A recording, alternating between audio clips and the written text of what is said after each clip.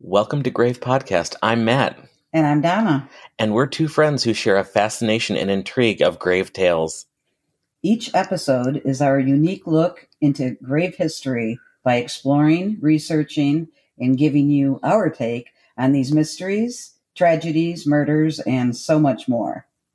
This is Grave Podcast.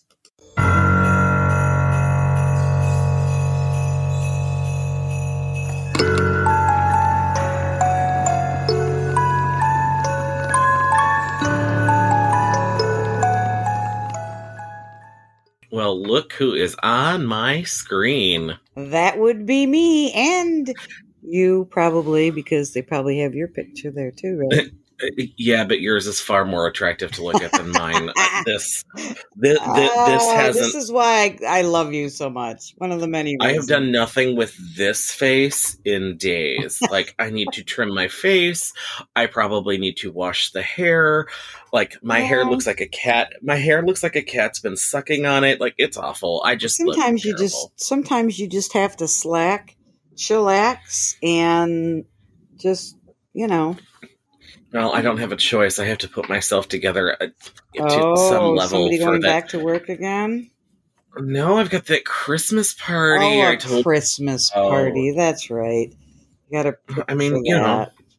I love Josh, but hey, you got to look good. Wasn't last year like a pajama theme or something?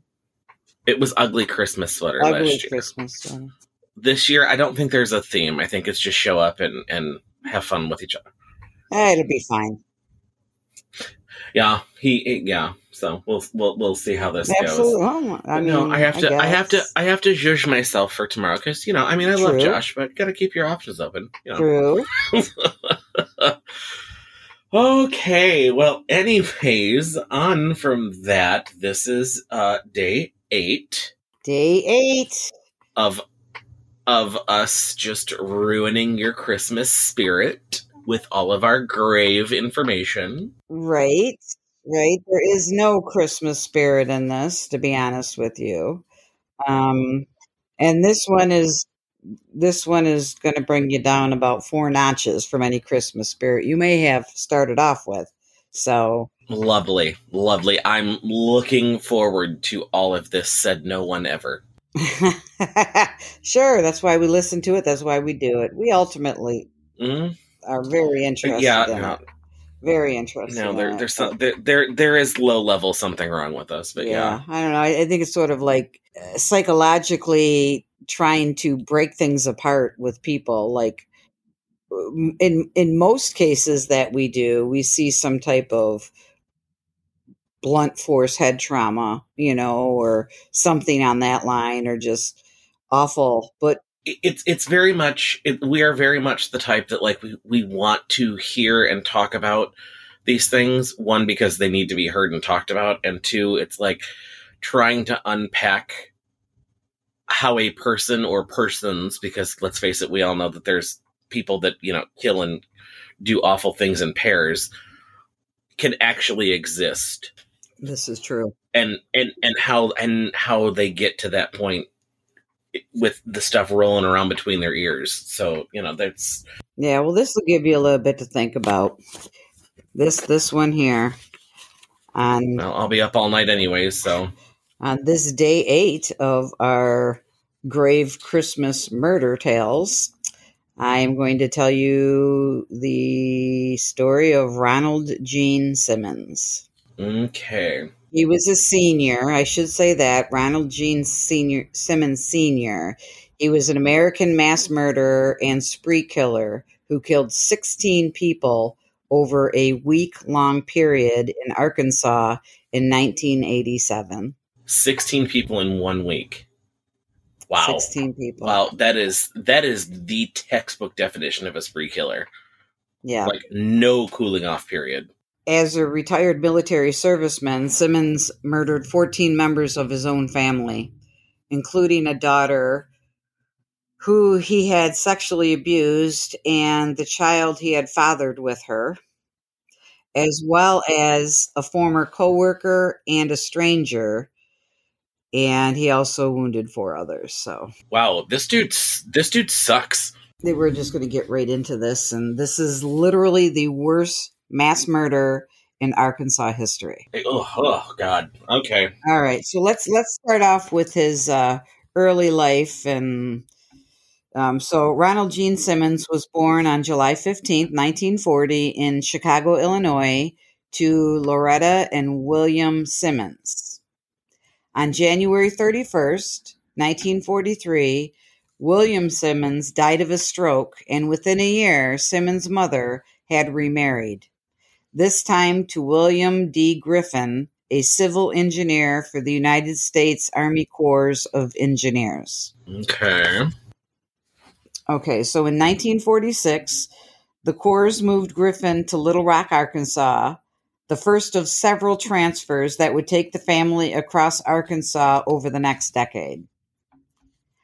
On September 15th, 1957, Simmons dropped out of school and joined the U.S. Navy and was first stationed at the Naval Station in Bremerton in Washington, where he met Bersabe Rebecca, or Becky, Ulibarri, whom he married in New Mexico on July 9th, 1960. Okay. All right, so over the next 18 years, the couple had 7 children. Ooh. In 1963, Simmons left the Navy, and approximately 2 years later, he joined the U.S. Air Force. Oh, okay, jumping branches, wow. Right. So during his 20-year military career, Simmons was awarded a Bronze Star Medal, the Republic of Vietnam Gallantry Cross for his service as an airman, the Air Force ribbon for excellent marksmanship. So he was decorated. Yeah, he was killed. He was, like, not to use a play on words, but he was, like, quote, killing it. Right. He retired from the Air Force and military service on November 30th, 1979, with the rank of Master Sergeant. So on April 3rd, 1981, Simmons was being investigated by the Cloudcroft, New Mexico Department of Human Services for allegations that he had fathered a child with his 17-year-old daughter, Sheila, whom he had been sexually abusing. What a shit bag. So fearing arrest, Simmons fled New Mexico in late 1981 with his family, first to Ward, Arkansas, in Lonoke County, and then to Pope County near Dover, Arkansas, in the summer of 1983. Wait, hold on. Did I miss it? So he, under suspicion that he fathered a child with his own daughter, like, is the wife still in the picture? Yeah. Okay, all right, got it. I'm just trying to put all the ducks in a row. Like, she doesn't sound like a real great person either, like, if she didn't notice something was going on. We're getting into all that. Well, okay. See, I jump ahead all the time. This is what I do to Donna when she writes stuff. So the family took up residence on a 13-acre tract of land 6.5 miles north of Dover that they would dub Mockingbird Hill. The residence was constructed of 2 older model mobile homes joined to form one large home, neither of which had a telephone or indoor plumbing, and was surrounded by a makeshift privacy fence, which was as high as 10 feet in some places. I don't like the picture you're painting. Right.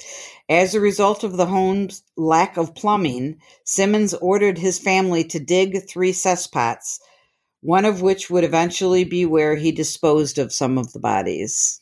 Oh my God! They dug their own graves. Simmons worked a string of low-paying jobs in a nearby town of Russellville, Arkansas. He quit a position as an accounts receivable clerk at Woodline Motor Freight after numerous reports of inappropriate sexual advances, and went to work at a Sinclair mini-mart for approximately a year and a half before quitting on December 18th, 1987. Wow, what a surprise. Not a stand-up guy. Sexual advances, unwanted sexual advances. I'm shocked. Yeah, by someone who, allegedly abused and fathered a child with his 17-year-old daughter. So by the time of the killings, the number of people within the home reduced to 7, as 2 of the older children, Billy and Sheila, moved out. They got married, And they had their own kids and whatever. They're off doing their own thing. I was gonna say, got the hell out as quick as they could. Don't blame them. Get the fuck out of Dodge. Yeah, so let's go ahead and let's start getting into these murders here. So, in Dover, shortly before Christmas in 1987, Simmons decided to kill all of the members of his family. Oh, that's what we wake up and decide one day. Okay. On the morning of December 22nd, he first killed his wife, Rebecca, and eldest son, Gene, by bludgeoning them with a hammer and then shooting them with a .22 caliber pistol. Oh my God. Then he proceeded to kill his 3-year-old granddaughter, Barbara, by strangulation. Oh, what a fucking monster. He then dumped the bodies in one of the cesspits he had forced his children to dig previously. Good God. He then waited for his other children to return home from school for Christmas break. Oh my God. Upon their arrival, he told them he had presents for them, but wanted to give them to them one at a time. He first killed his daughter, 17-year-old Loretta, whom Simmons strangled and held under the water in a rain barrel. The 3 other children, Eddie, Marianne, and Becky, were then killed in the same way and subsequently dumped in the cesspit. Wow. That's not a present anyone wants for Christmas. What the fuck? No, indeed not.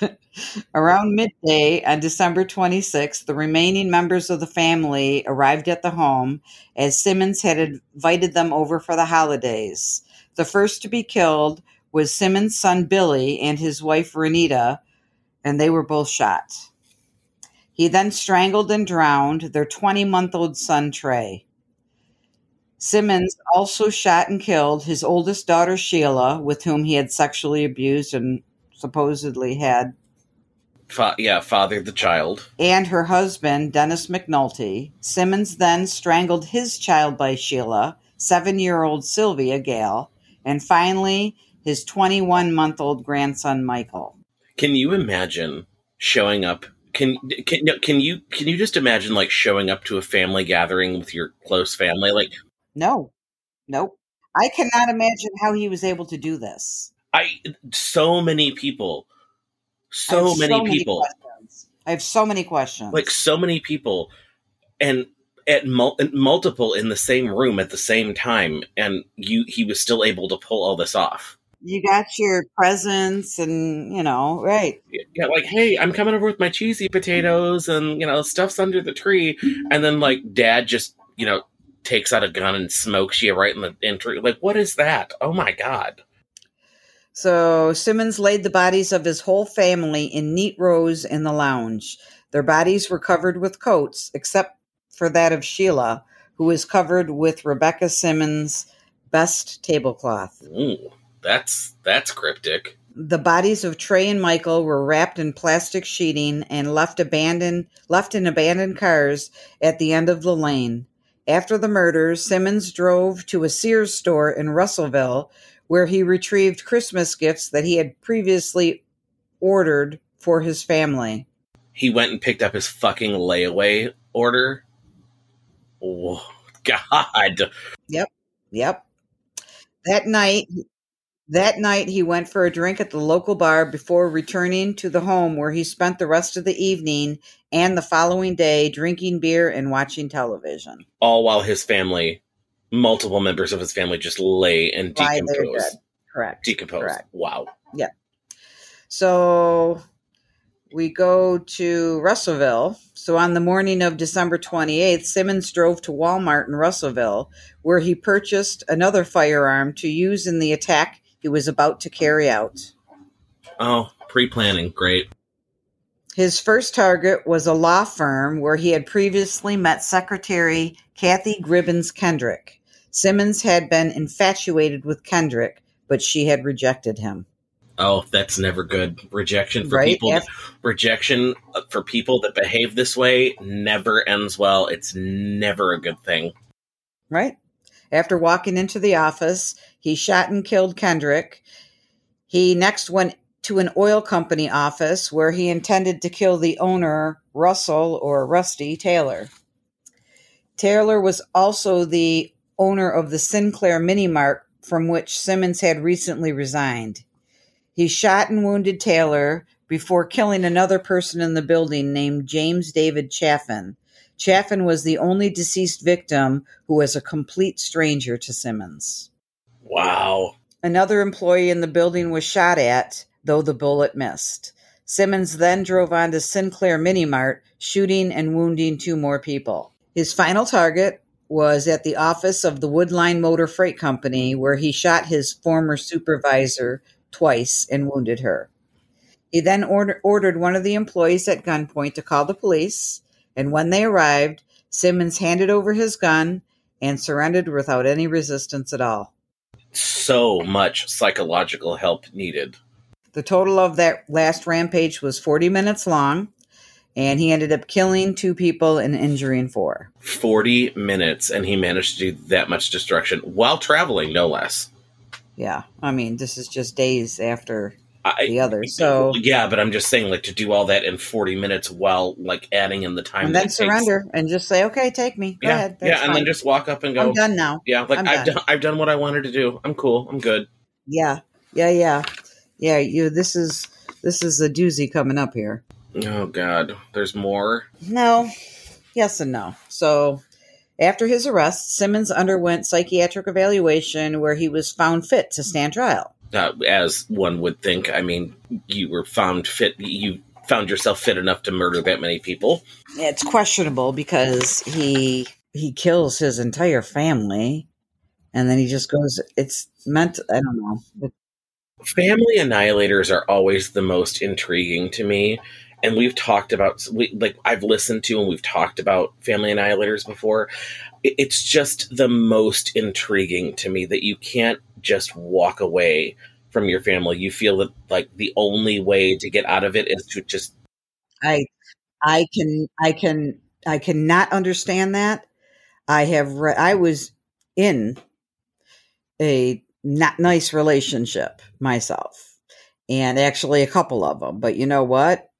I don't have any problem just walking away. No, I just don't. I don't get it. Like, but the problem in my case is whether they allow me to fully walk away. True.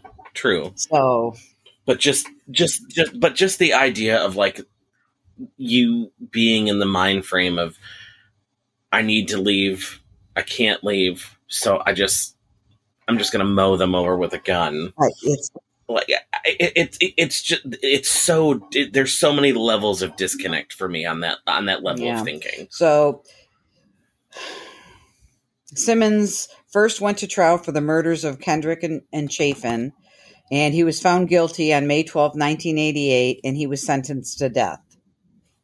He made an additional statement under oath supporting his sentence, and I quote, God, this dude sucks on, like, so many levels. Yeah. I quote, "I, Ronald Gene Simmons Sr., want it to be known that it is my wish and my desire that absolutely no action by anybody be taken to appeal or in any way change this sentence. It is further respectfully requested that this sentence be carried out expeditiously." He next went on trial for the murders of his 14 family members and was found guilty on February 10th, 1989, again being sentenced to death by legal injection. On the day of the verdict, Simmons assaulted prosecutor John Bynum, likely in an attempt to reach for his weapon. He was wrestled to the ground and placed in a holding cell. He refused to appeal his death sentence, stating, and I quote, "To those who oppose the death penalty, in my particular case, anything short of death would be cruel and unusual punishment," end quote. Okay, so can I go off now? Can I go off? Almost, hold on. The trial court conducted a hearing concerning Simmons' competence to waive further proceedings and concluded that his decision was knowing and intelligent. Simmons became the subject of the United States Supreme Court Whitmore versus Arkansas when another death row inmate, Jonas Whitmore, attempted unsuccessfully to force an appeal of Simmons' case. Okay, we're just going to start. Bullet point number 1. Go ahead. I'm going to go off. You respectfully want your death sentence to be carried out. Fuck right off, because you brutally murdered your entire family and injured multiple other people. No, you don't get to respectfully ask for anything. And 2, you are a coward if he actually went to try to get that officer's weapon, because we know what he was going to do. It was either going to be harm somebody else or take his own life. But yet in the same breath, asking to respectfully have his death sentence carried out. Like, no. Well, okay, so this is what really gets me, though. He wants to die. He supposedly tried to overtake this person to take their weapon, possibly to do himself harm. You know, he's telling them, just expedite it, do it, and whatever. Yet he, without resistance, told them, he called the cops, call them, bring them here. So why the hell didn't you just kill yourself? Right. Like, it's all just like theatrics is what it is. Are you like afraid that it is a moral sin to kill yourself when you're not going to go to heaven? Because guess what, buddy boy? Yeah, guess what, guess what, dude? Like, you're not getting it anyways. No, like, it's a conundrum. It is a complete mental conundrum. All right, so his execution. While on death row, Simmons had to be separated from other prisoners as his life was threatened constantly. Oh, they should have just let it happen. Right. This was because he refused to appeal his death sentence. The other prisoners believed Simmons was damaging their chances of beating their own death sentences. Oh, well, I mean, I guess prisoners are kind of self-centered, right? So on May 31st, the then Arkansas governor, later to be President Bill Clinton, signed Simmons' execution warrant, and on June 25th, 1990, he died by the method he had chosen, lethal injection in the Cummins unit. None of his surviving relatives would claim the body, and he was buried in a potter's field in Lincoln County, Arkansas. Who would want to even claim that? I don't blame them. So, out of respect and regard to those that were killed by him, I am going to name them off. On December 22nd, 1987, he killed his son, Ronald Gene Simmons Jr., who was 26 years old, with a gunshot. He killed his wife, 46-year-old Bersabe Rebecca Simmons, by gunshot. He killed his 3-year-old granddaughter, Barbara Simmons, by strangulation, his 17-year-old daughter, Loretta Simmons, by strangulation, and his 14-year-old son, Eddie Simmons, by strangulation. Along with that, his 11-year-old daughter, Marianne Simmons, and 8-year-old daughter, Rebecca Becky Simmons, were also killed by strangulation. On December 26, 1987, William Billy Simmons II, his son, at 22 years old, died of a gunshot. His daughter-in-law, 21-year-old Renita Simmons, died of a gunshot. His 1-year-old grandson, William H. Trey Simmons III, died from drowning. His 24-year-old daughter, Sheila Simmons McNulty, died from a gunshot. His 33-year-old son-in-law, Dennis McNulty, also died from a gunshot. 7-year-old daughter/granddaughter, Sylvia Gale McNulty, died from strangulation, and his 1-year-old grandson, Michael McNulty, died from strangulation.